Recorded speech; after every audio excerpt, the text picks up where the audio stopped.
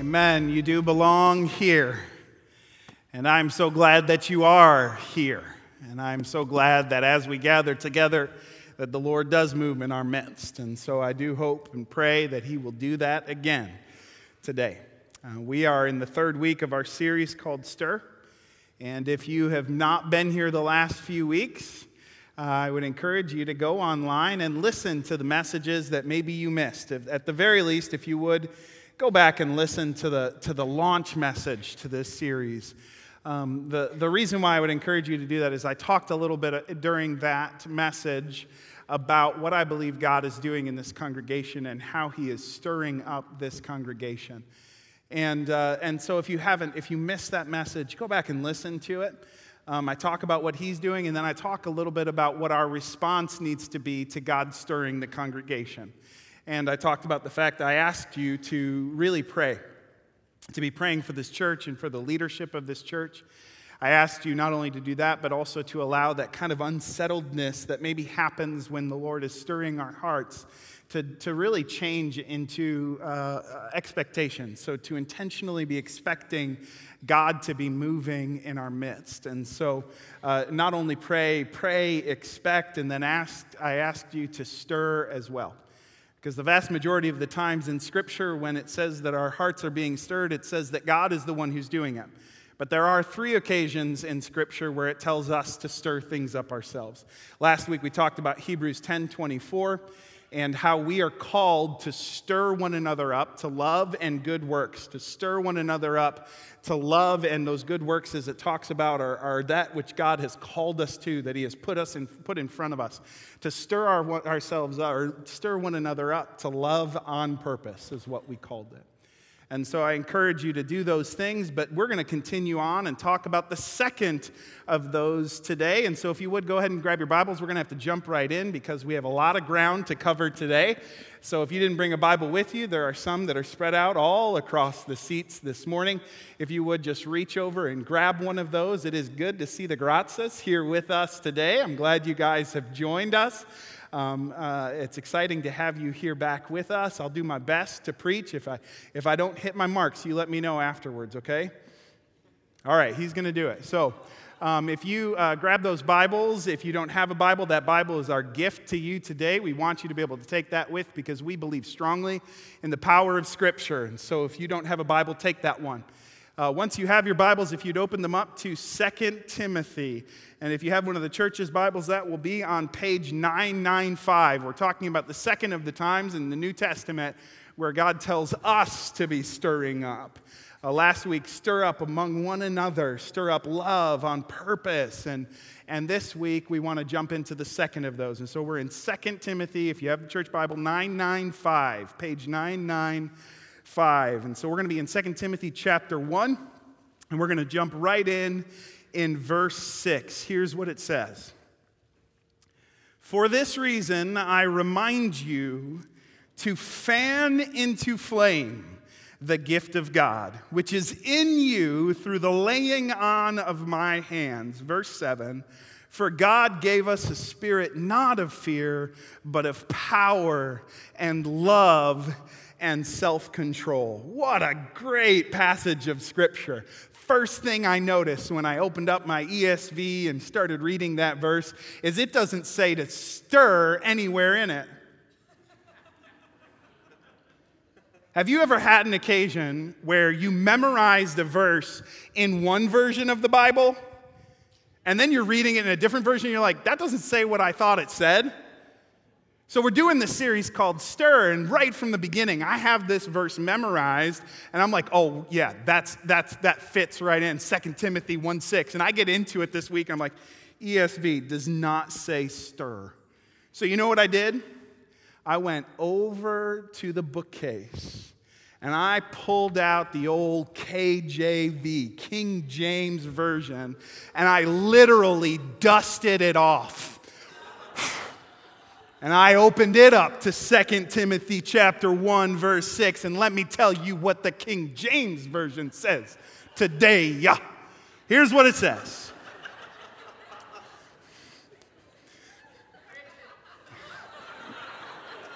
Real Bible today. In God's version, here's what it says.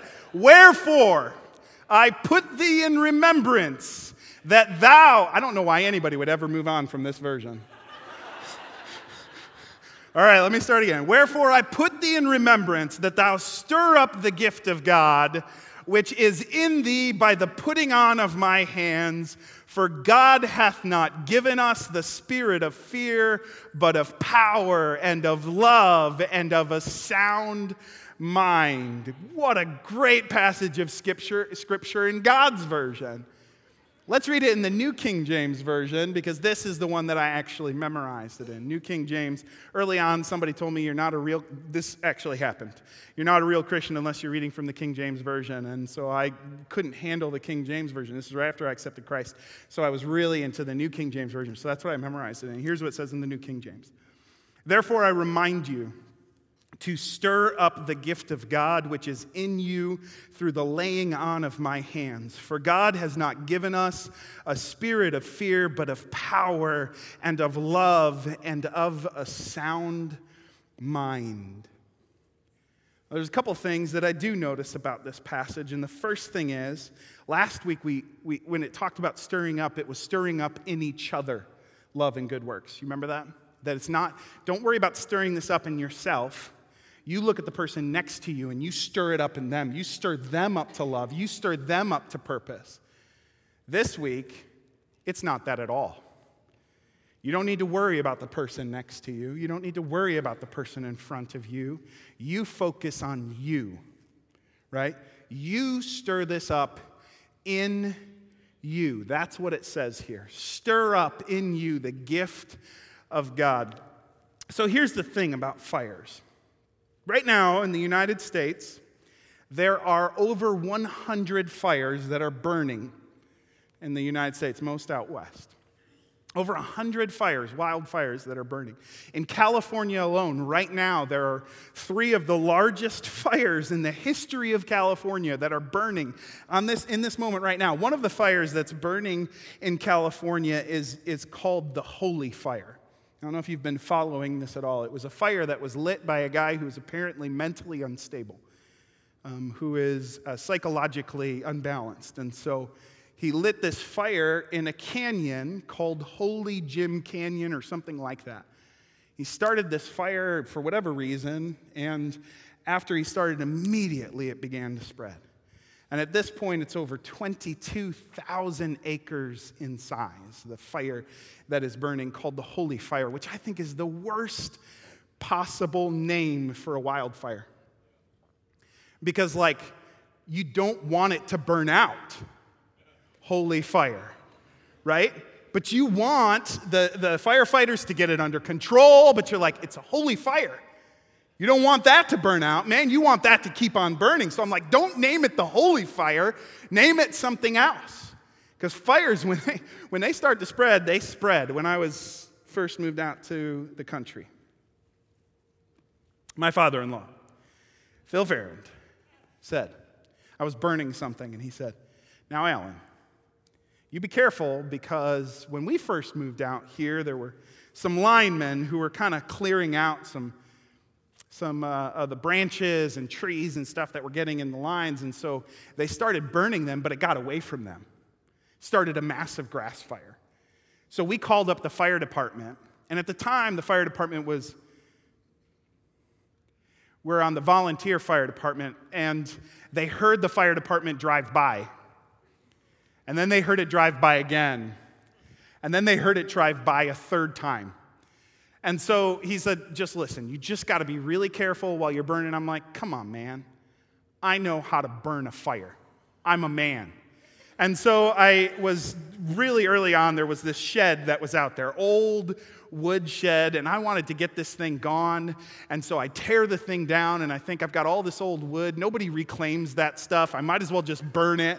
Right now, looking back, I should have made a counter out of it or something, but I'm like, I got to burn this stuff. And so I didn't want to haul it all the way up to where the fire pit was, so I thought I'll just burn it in place, and I didn't clear out the grass around it, and I'm thinking it'll be fine. And so I start burning the stuff, and it starts to spread a little bit. And at first, I'm able to stamp it out. I'm like, oh, was good. And then it kept spreading, and before I knew it, I couldn't put it out just with my feet, otherwise I'd light myself on fire. So I jump on the four-wheeler, drive up to the house, get a 5-gallon bucket of water, drive back, pour it on the fire, and I realize, okay, it's gotten bigger. So I do it again. I do it like 3 times, and at that point I'm like, it's okay. It's time to call the fire department. And so I call up the fire department and I said, I want you guys to know it's a little grass fire, just a little grass fire. And so you probably don't need to bring out a ton of vehicles, because I'm like, the moment they get the fire truck out here with the sirens and the flashing lights, my father-in-law is going to come out and he's going to see it. So I'm like, it's a little fire, just a little fire. And so but what I didn't know was that we were coming up on a vote, okay? For those of you who live in the same fire district as me, several years back, there was a vote where we increased our taxes and they started hiring the fire department, and it's gotten so much better since we've done that tax, and our fire department at this point is top notch. But anyways, at the time they were coming up on the vote, and I think they needed to prove that they were worth what they were about to get paid, right? So they don't just bring out one little truck. They bring out every fire truck they have. And there's sirens and there's lights, and I'm just dying here. And out comes Phil Farron, and he goes, hey, what's going on out here? And I'm like, and they put it out. But that fire, man, once it started, it spread, and I'm glad they brought more than one fire truck, because it had gotten into the trees, and I'm starting to go, okay, we might have a problem here. I lived here for 3 months, and I burned our house down. That's what I'm thinking is going to happen. So anyways, this fire just spread really quickly, and it realized, okay, fires, they spread. So right before this passage was written, 2 Timothy, there was a fire in Rome. And it was a fire that burned for 6 days. It consumed as much as 3/4 of Rome. If you Google fire Rome, you'll be able to look it up. Almost 3/4 of Rome was destroyed in this fire. So immediately everybody starts pointing fingers. Who's responsible for the fire? And Mrs. O'Leary's cow hadn't been born yet, and so they had to find somebody who was responsible. So rumors started that the emperor was responsible. Emperor Nero was responsible. And rumors said that he was playing his fiddle while Rome burned. And rumors said that he burned down the city in order to increase the size of his palace. Didn't help that after the city burned down, he increased the size of his palace, but regardless. So the rumors begin. And Nero, like any good politician, what does he do? Finds someone else to blame. So he points his finger at a little religious sect called the Christians. He says they're responsible for the fire in Rome, and begins a persecution against the Christians unlike anything that had been seen to that point. Christians were being burned alive. And so Paul's sitting here in 2 Timothy as he writes this in a prison. And he's soon to be martyred. Soon to be killed. And he's not the only one who's martyred either. Of the apostles, probably Peter was also martyred by Nero. And so essentially what we've got is this. You've got the first generation that is getting ready to pass away. Right? And Paul himself said, I would rather go and be with Christ, but for your sake, because of the church, because I want to see the church continue to move forward, I will remain because of how much I care about you and love you. But now Paul doesn't have an option anymore, right? He's in prison, about to be martyred. He's going to lose his head. Peter's going to pass away, so you're saying one generation is getting ready to pass away and they're handing it off to the next generation, which, boy, that seems like kind of a sensitive time, And so Paul says, what is the thing that is so important for you to grasp?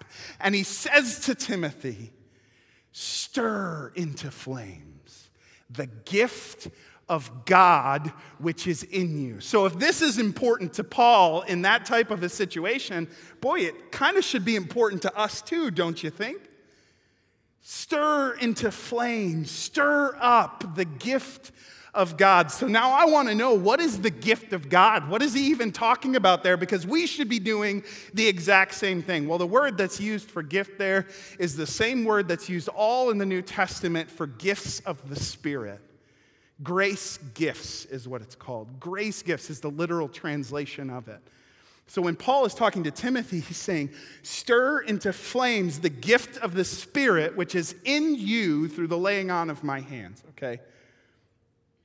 So we need to know, what gift of the Spirit is Paul talking about to Timothy, that he says, this is so important that you get this, because I'm going to soon be gone. And so what we need to do is figure that out. And so I'm going to go back to the ESV, because this thing's so heavy. I don't know what it is. Like, I can barely hold it up. Anyway, so ESV, it's a little lighter. Whew, yeah, much better. All right. Well, thankfully, we kind of have an idea of what the gift of the Spirit is that Paul's talking about here, because he talks about it in different spots.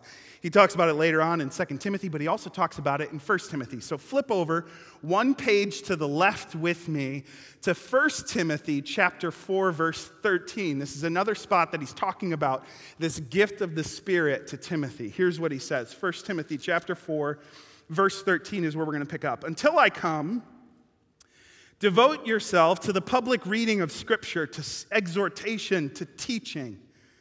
Verse 14, do not neglect the gift you have, which was given you by prophecy when the council of elders laid their hands on you. So it sure seems like this is the exact same occasion that he's talking about in 2 Timothy 1:6, that it's like there's this moment where Paul and the elders lay their hands on him, and that's when this gift of the Spirit is in him. So it says, do not neglect the gift which you have, which is given you by prophecy when the council of elders laid their hands on you.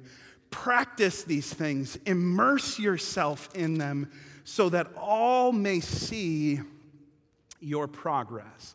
So he's talking about the gift of the Spirit, and most likely, based on what we're seeing here, the gift of the Spirit he's talking about is preaching and teaching and pastoring, and based on some things in 2 Timothy, maybe evangelism is a part of it as well. We're not entirely sure, but that seems to be the gift of the Spirit that he is talking about. We talk about gifts of the Spirit, and a lot of us don't really know much about the gifts of the Spirit. There are 3 places in the New Testament where there are lists of gifts of the Spirit. And I wish we could go through and read all of them right now, but we don't have time. So if you want to read them, I'll just tell you what they are, and you can go back and read them a different time, okay? So pull out a pen and paper and write down Romans 12. Romans 12. 1 Corinthians 12.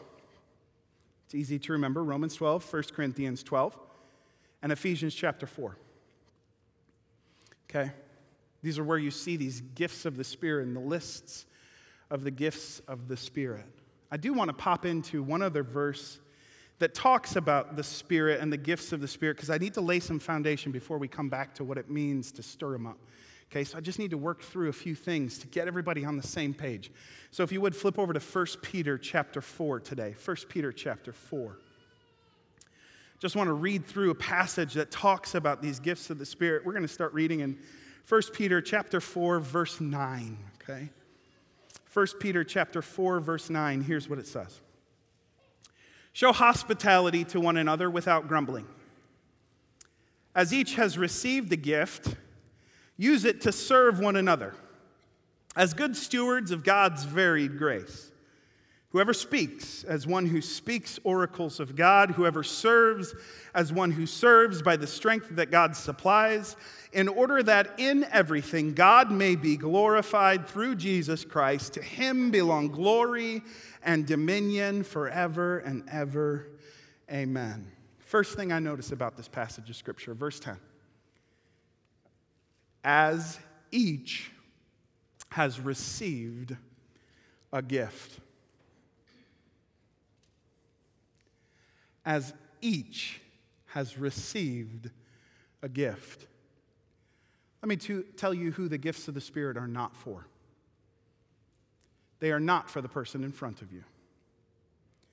They are not for the person beside you. They're not for that one person who is confident. They're not for your pastor. The gifts of the Spirit are for you. and you worry about you. The gifts of the Spirit are for you, as each has received a gift. Who's exempt from that? I don't see anyone. Gifts of the Spirit are for you. Second thing I notice from this scripture is what it's for.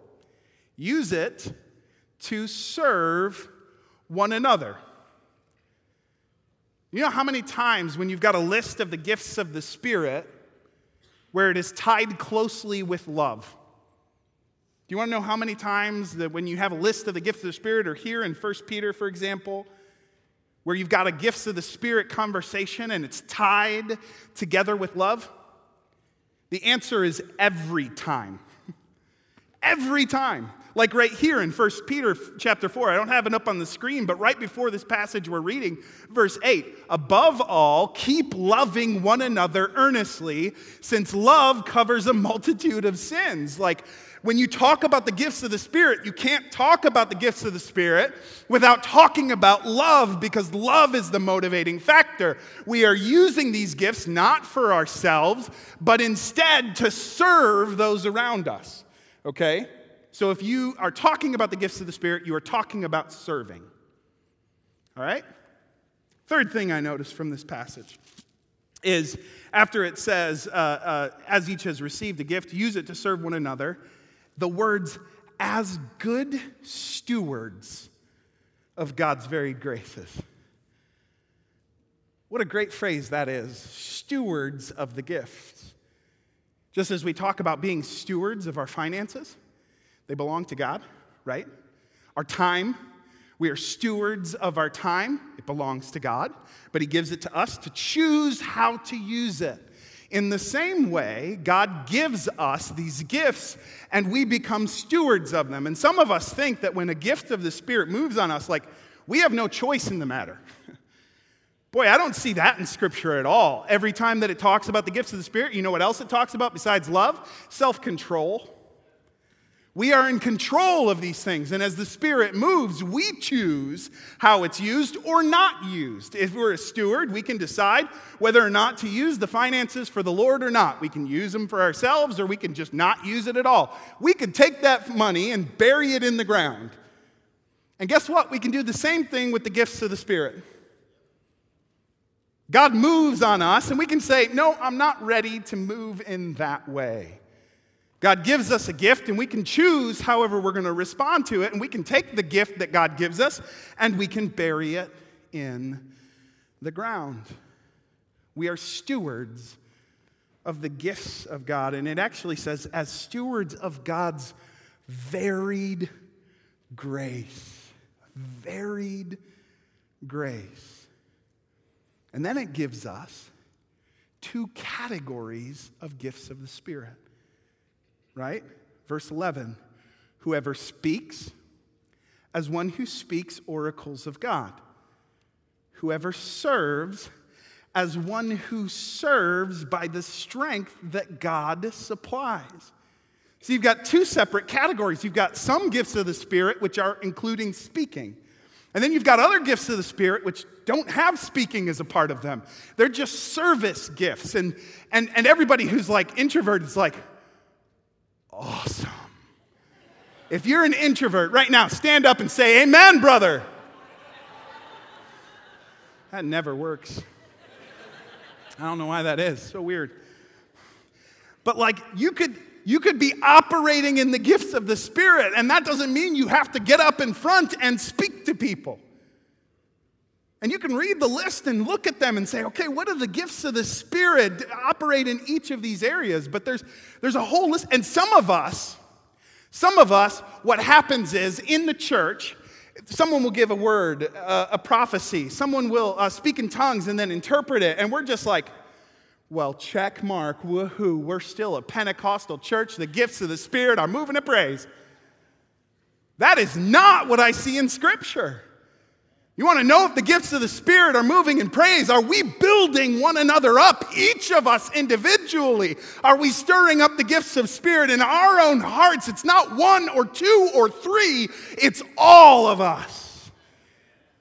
And it's a varied list of gifts, and it's not all just one kind of thing. There's a big list. Read them, look at them, see what it is, and see what the Holy Spirit does in your life. It's not just one thing, and it's not a checkmark thing for sure.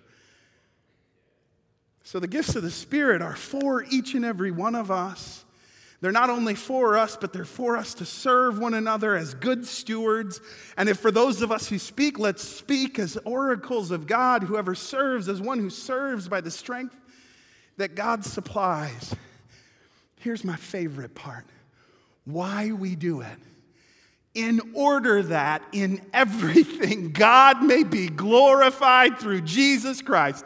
To him belong glory and dominion forever and ever. Amen. We are doing that for the glory of God, not for our own glory, but for his glory. And I love that picture because there's actually another spot in Scripture where it talks about this same thing over in Ephesians chapter 4, and it says it in a different way, which I just think is so incredibly beautiful. In Ephesians chapter 4, start reading in verse 4. Here's what it says. There is one body and one Spirit. And just as you were called to the one hope that belongs to your call, one Lord, one faith, one baptism, one God and Father of all, who is over all and through all and in all. Verse 7, but grace was given to each one of us according to the measure of Christ's gift. This is talking about the gifts of the Spirit. We know because when you keep reading down in verse 11, it's obvious. And then it says in verse 8, therefore it says, when he ascended on high, he led a host of captives and he gave gifts to men.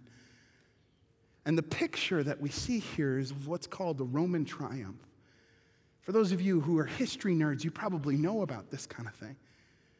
But when a Roman general defeated an opposing army, which happened a lot because Rome, right? But when a Roman general defeated an enemy, and not just like a little one, like if there were 5,000 Romans and 100 enemies, like, okay, you kind of expected to win that. But when it was a major battle and it was a tremendous victory, the Senate or the emperor would invite that Roman general to what's called a triumph, which was kind of a scary thing. Because what that Roman general would get to do is march right through Rome with his entire army. Like you're just asking for a military coup, right? So these weren't given out very often. But when the general would come through, he'd be followed by his army, and after his army, you'd have all of those that were the captives that came from this victory. And the Roman general would give out gifts just like candy at a parade thrown to kids. In fact, Julius Caesar, when he did his triumph, he had coins minted with his image on the front, talking about his victory on the back. And they threw these coins out, totally just playing to the crowd. But every time then that they would use those coins, it would speak back to the victory of Caesar.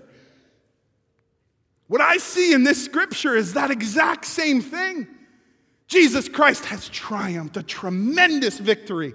And now he has given out these gifts, and every time we use one of these gifts, we are speaking to and pointing direction back to Jesus Christ's victory. Now, if that's not a reason to operate in the gifts of the Spirit, I don't know what is. Because it is for his glory that we do these things. Okay, so this is the setup. This is the foundation. These are the gifts that we're talking about that are given to each and every one of us. But as these gifts are given, then Paul tells us, stir these things up. So I want to turn back to 1 Timothy chapter 4 today. 1 Timothy chapter 4, because there he actually gives us, here's how you stir up the gifts of the Spirit. Okay, 1 Timothy chapter 4, verse 14. Here's what it says. Do not neglect the gift you have. In other words, don't let it burn out, right? He's saying the exact same thing. Don't neglect this gift. Don't let it burn out, stir it up. And then he says, do not neglect this gift which was given you by prophecy when the council of elders laid their hands on you. Verse 15, he says, practice these things. Immerse yourself in them so that all may see your progress. He says, practice these things. Now, I'm convinced that the Lord has given me the gift of the Spirit of preaching and teaching, pastoring. You might feel differently. That's all right. But I believe that the Holy Spirit has given me that gift. But you know what I didn't do? I did not just climb up on stage and start preaching. In fact, the very first time I preached in youth, I'd been invited to preach, and the church was at 6:30, and I got here at 1 o'clock. And I went back in what was the old Sky Room, now is the North Hall, and when there was nobody else around, I preached that message. Then I preached it again. And then I preached it again. And you know what else I practiced? I practiced sitting in my chair and watching the clock, and I said, I'm going to start in exactly 5 minutes. So I let the anticipation build, and during that 5 minutes, I'm praying for the Holy Spirit to move. And then when the 5 minutes was over, I got up and I started preaching. You know what I did the first time that I was preaching in this room? I came in at 10 p.m. the night before. Nobody else around. All the lights are out, and I climb up on stage. Did the exact same thing. Climb up on stage, and from 10 p.m. to 2 a.m., I practiced these things. Does that make it less spiritual? Absolutely not. Because here what I see is that the gifts of the Spirit are given to us, but we have to practice them. We have to step into them, and we don't have to have it all figured out right off the bat. And we're going to make mistakes, and that's okay, because you practice them. And then it says after you practice them, what else does it say? It says, immerse yourself in them. I love the word immerse. When I'm baptizing people, I don't want to sprinkle them. I want to immerse them. And if I'm the one baptizing you and I feel like I didn't get your nose fully dipped, what I'll do is you start coming up, you're like, don't breathe in, because I'll shove you back down until you're fully immersed in the water. Praise the Lord. Never drowned somebody yet. I know, praise the Lord. All right. My kids were doing the swimming practice, and I told you about this before, and I love it because it's such a perfect illustration. They're learning how to swim, and at the end, if they did a good job of during the lesson, what they get to do is they go over to the side of the pool, and the teacher stands there and says, all right, we're going to have a good time. Here's what you want to do. You want to just jump into the water. She would let them jump in. Great teacher. She would let them jump in, and they'd go under, and then they'd pop back up. And for Clara, if she stood on her toes, her head would be just above water. But Asher's not that big yet. So when he jumps in, he's going under. Boy, if she's not there, he's going to stay under. But there's an incredible amount of trust. And I'm watching him do these belly flops into the water with such incredible trust that she will be there and grab him and take care of him. For us to move in the gifts of the Spirit and immerse ourselves in them, that's not dipping our toes in. That means this has to be a safe place where if somebody makes a mistake, it's okay because we're going to grab hold of them. That's what it looks like to immerse yourself. There needs to be trust in it. So he says, practice these things, immerse yourself in them. Why? So that people may see you progressing in them. I love what that does not say. So people may see you be perfect. No. It does not say, so people may see perfection. No. It says, so people may see you progressing. Do they see you getting better? You want to know whether the Spirit's moving at Praise Assembly? Is there a progression? Is there a recognition of what this is supposed to look like? Are we growing in these things? Am I getting better at preaching? I hope so, because if so, that means that the gift of the Spirit is still moving in me. There has to be a progression, not perfect from the beginning, but a progression. And it's the same with the moving of the gifts of the Spirit. Because these are things that we have control over. That means we add ourselves into them. The Holy Spirit doesn't take over and we're just like an unwilling vessel. But instead, we're a part of it. And so as a result, if you ever hear a prophecy that's in the King James Version, you're like, God still speaks in the King James Version. And the answer is yes, he does. No, that's not God. God's not stuck in 1611. That is somebody who is adding in their own perspective and who they are into this prophecy. And that's okay. Because that's a part of learning and recognizing, wait a second, he doesn't take control and just I lost everything. But there's got to be a progression of these things. Not perfect, progressing. So for some of us, it's like, okay, that's great, Alan. That's fantastic. I want to move in the gifts of the Spirit. Where in the world do I begin? Like, where do I begin? Like Timothy, it says that he began when they laid hands on him. So does that mean we need to have like a really powerful prayer service and then I'll start moving in the gifts of the Spirit? Well, let's look at that actual phrase there because this is super important for us to grasp here in 1 Timothy chapter 4, verse 13, 14. Do not neglect the gift you have, which was given you by prophecy when the council of elders laid their hands on you. Now, that's the same thing it says over in 2 Timothy 1:6 when he says to him, this gift which is in you through the laying on of my hands. Now, those words are really very important because it speaks to where we begin. Here's what I mean. Those words are very specific when Paul uses them. He uses them also in 1 Timothy chapter 5, verse 22. When he says to Timothy, do not be hasty in laying hands on somebody. You know what that means? Do not be hasty in putting somebody in leadership in ministry. That this is a very specific thing that it's talking about. When you put hands on somebody, that you are putting them into a position of leadership. He says, don't do that quick, because if you do that too fast and they sin, you're participating in your sin. Read it sometime, 1 Timothy chapter 5, verse 22. But we have a really beautiful image of this actually happening in Paul's own life as he's getting ready to step out in ministry. Acts chapter 13, verses 1 through 3. Here's what it says. Acts chapter 13, verses 1 through 3. This is when Paul... it says Saul here is getting ready to launch out into ministry. Here's what it says. Verse 1. Now there were in the church at Antioch prophets and teachers, Barnabas, Simeon, who was called Niger, Lucius of Cyrene, Manaen, a lifelong friend of Herod the Tetrarch. This is a great church, right? Like you got people who are friends with Herod the Tetrarch and just intermixing with everybody else. I mean, this is awesome. And he says, and Saul was there. Verse 2, while they were worshiping the Lord and fasting, the Holy Spirit said, set apart for me Barnabas and Saul for the work to which I have called them. In other words, you have a prophetic word by one of these people who's in this church and says, okay, Barnabas and Saul, you need to set them aside because I have a very specific ministry for them. Okay, so set them aside. Designate them for this purpose. Okay? It says then, verse 3, then after fasting and praying, they laid their hands on them and sent them off.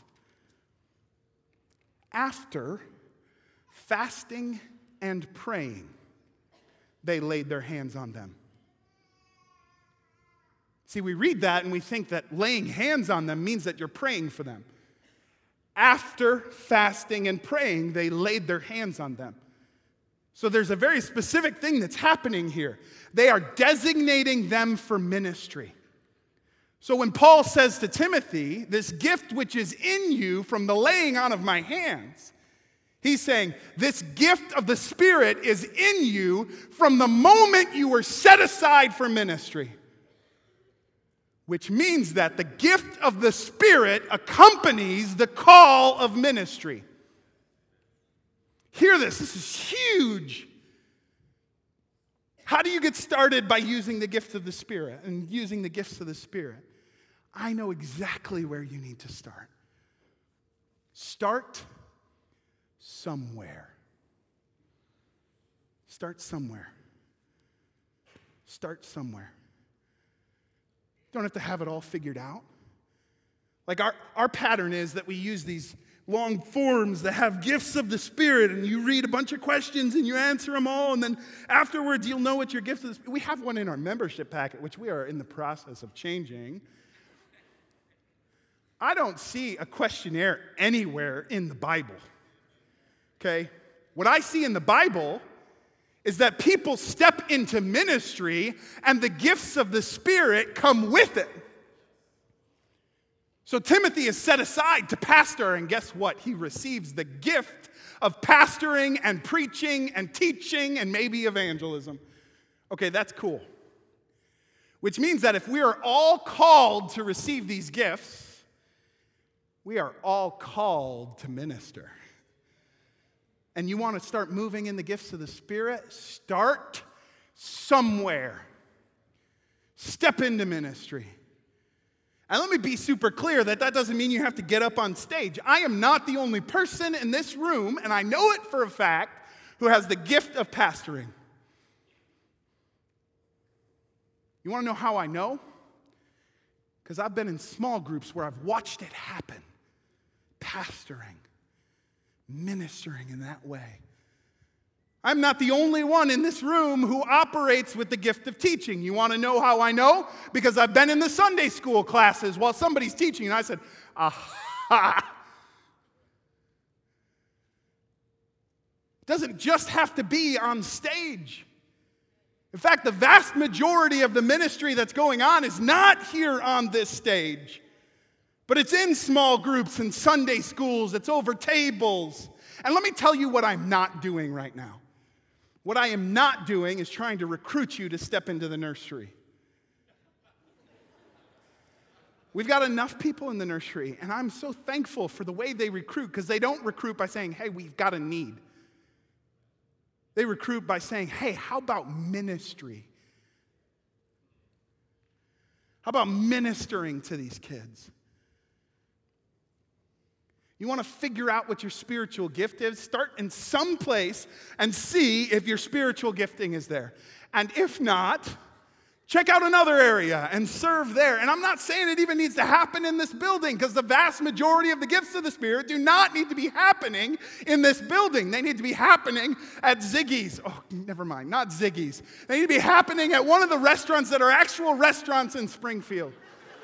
Okay? It needs to be happening one to another. It needs to be ministry that's going one person to another. That's what the gifts of the Spirit need to look like. It's not a check mark next to, hey, did we have a word in tongues and interpretation today? No, it's a matter of, is the church building each other up? Are we serving one another? Are we moving in these things and encouraging people in these things? And yet, in spite of the fact that Paul here, when he's handing the church off, says this is so vital for you, vast majority of the time, when we ask somebody, would you be interested in stepping into ministry? And I don't want this to be a guilt trip. That's not what I'm going for here. What I am going for is this. Each and every one of us need to be ministering. And one of the hardest statements to hear is the statement, I've done my time. That is the most unbiblical, unchristlike statement I have ever heard. I've done my time. Where do you see that in here? These gifts of the Spirit are not something we operate in for a little while, and then we take that gift and we bury it until Jesus comes back. That is not it at all. And the other statement that I think I hear, but nobody has ever said, but I hear it often, and I can just feel it, is, oh, I did that before, and I got burned. See, I'm not interested in getting people to step into volunteer positions of praise. What I'm talking about is plugging people into the life, the relationship, and the ministry of this church. Okay? But I hear people say, without saying all the time, oh, I've done that before. I did that at a different church. Man, I buried my heart there. I was there 5 days a week. And you know what else? I gave. I gave to their building programs, and I sacrificed for that church. I've been through that.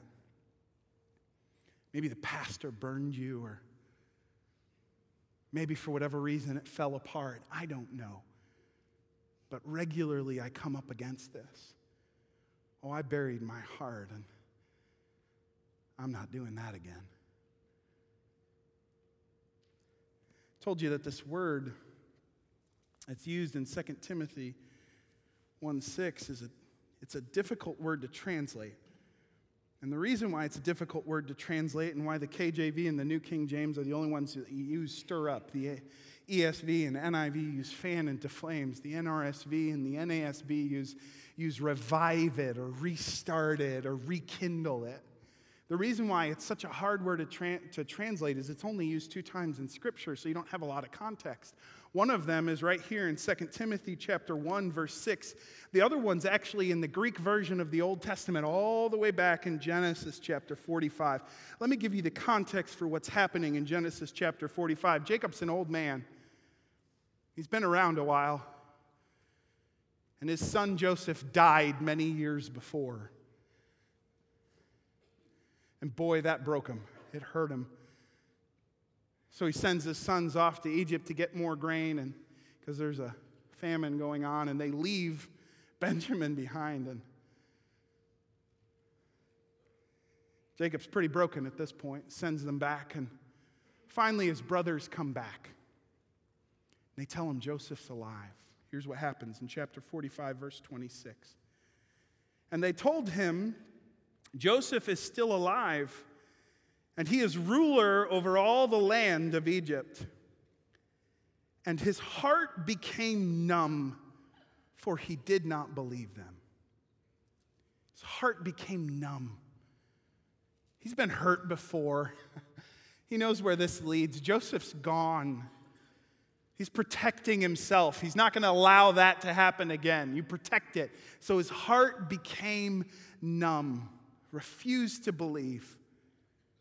And then it says, but when they told him all the words of Joseph, which he had said to them, and when he saw the wagons that Joseph had sent to carry him, the spirit of their father Jacob revived, rekindled, stirred up. All that fire that he thought was gone out. No, it wasn't gone out. Somebody had just banked the flame. And all it needed was to be stirred up and those coals start to burn again. That fire begins again. So easy when we're burned or burned out to just allow ourselves to get numb. And what I see is, no. Stir it. Stir it afresh and anew and see what comes of it. That's a beautiful picture. So here's what you need if you're in that place. You need to see the wagons coming. You need to see somebody's life who was changed. You need to hear about somebody who said, I came to praise, and for a while I came to praise, and it was like we were visiting God. But now it's like we take God home with us. You need to hear about somebody like Susie Sutton, who came to praise and accepted Jesus Christ as her Savior. Life was changed. But that's not the end of it. Because Heidi Hardy in the Young Marrieds class takes her right alongside of her and ministers to her and shares with her what this can look like. Tabitha Prizer in the discipleship groups can pull her aside and talk to her about what it means to be a wife and a mother. And there's ministry that's happening one to another. And it's not just one life that's changed, but it's generations to come. So allow that heart that's numb to just begin to stir a little bit and see where it takes us. Because this is what we are called to do. Don't worry about the person in front of you. Don't worry about the person beside you. You worry about you. And you stir up the gift of God in your own heart. And here's what will come of it. Ephesians chapter 4, verses 11 through 13 in the Message. Great passage. He handed out gifts of apostles, prophets, evangelist, and pastor teacher to train Christ's followers in skilled servant work. working within Christ's body, the church, until we're all moved rhythmically and easily. We're all moving rhythmically and easily with each other, efficient and graceful in response to God's Son, fully mature adults and fully developed within and without, fully alive like Christ. Whoa. Read it again. You hear that? That's what this is supposed to look like. And you know what gets us there? The gifts of the Spirit. Sure sounds to me like there's some people dancing in an Assemblies of God church. But it's the gifts of the Spirit. So I believe God's stirring this church up. But even as He is, there are certain things that are our responsibility to stir. And the gifts of the Spirit is one of them. It's not my job to stir it up in you. It's your job to stir it up in your own heart. And whether you buried that gift long ago or you never even looked into it, oh God, what have you given to me? And you might say, I'm not baptized in the Holy Spirit. That's okay. Start somewhere. Start somewhere. Just begin to move. Begin to minister. Begin to take somebody under your wing and minister to them. Share what it looks like to be somebody who follows Christ. And see what happens. Because as you step into ministry, the gifts come along with it. Would you stand with me today?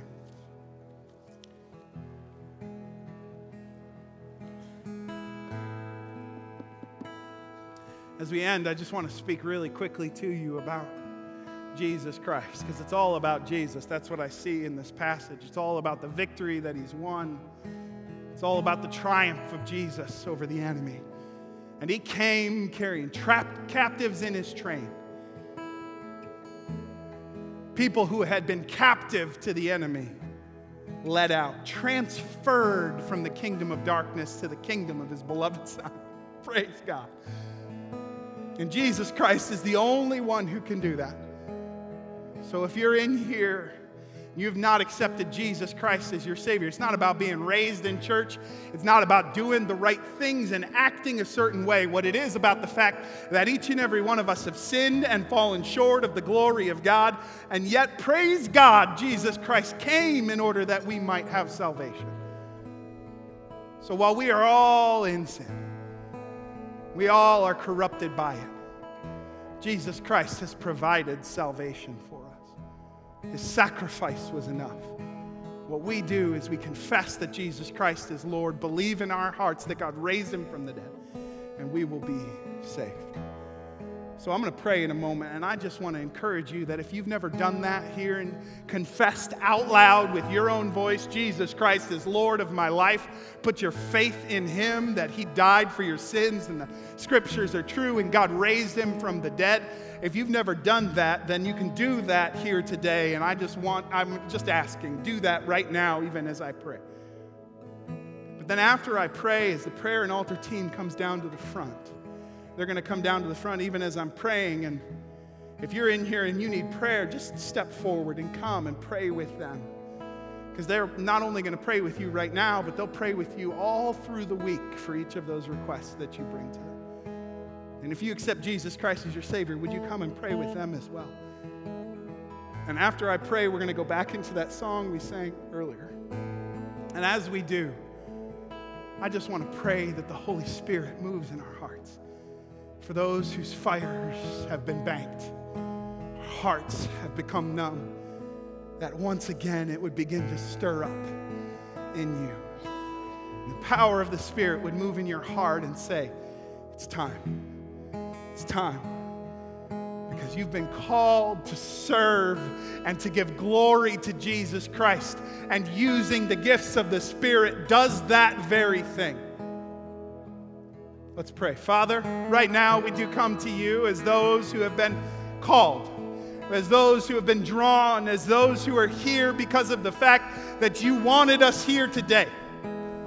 Father, I believe there are some in the sound of my voice right now who have not put their faith in you, who have not yet confessed that Jesus Christ is Lord. And today I pray that they would just begin to speak out, even as I do, and say, Jesus Christ is the Lord of my life. Him and Him alone. There is no other name by which I can be saved. And put their faith in Jesus Christ right now in this place, in this moment.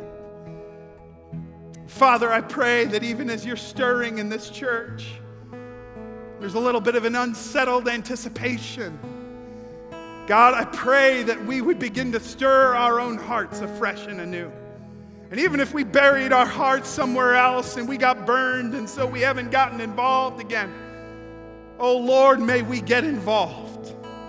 May we serve and operate in the gifts that you gave us in order that Jesus Christ would receive all the glory. May the gifts of the Spirit progress at praise. May there be a progression at praise. May we practice them. May we immerse ourselves in them. And may it all be done for the glory of Jesus Christ. In your name, Jesus. Amen. We're going to worship really quick here. And as we do, in a moment, Pastor Dylan will dismiss you. But even as you're singing, would you just pray and ask for the Lord to begin to stir anew the Spirit inside of you and the gifts of the Spirit inside of you. May we be a church that progresses.